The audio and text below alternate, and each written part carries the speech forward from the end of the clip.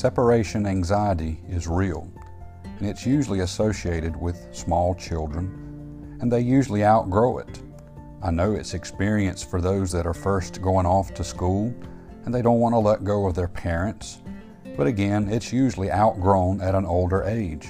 But it can also be experienced by older folks. I know that I had some separation anxiety when I went to college. I was homesick, and I had some anxiety. And it didn't last just a few weeks. It lasted several months. But I got over it. And I believe there can also be some separation anxiety when it comes to marriage. I believe that there is some anxiety that comes from leaving home and starting a new life together as husband and wife. There's some anxiety of leaving home and beginning that new journey. I'm here to tell you though, when it comes to the love of Christ, we don't have to worry about separation anxiety. God's Word tells us this in Romans chapter 8, verse 35. Who shall separate us from the love of Christ?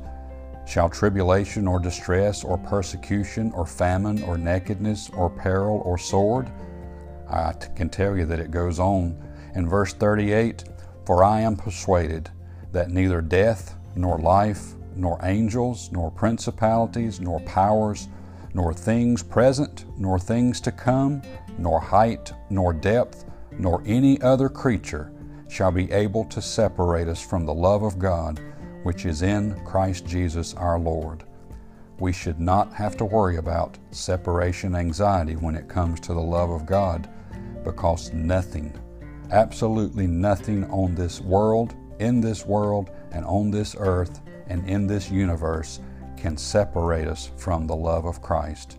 It's inside of us, and it's going to be with us forever.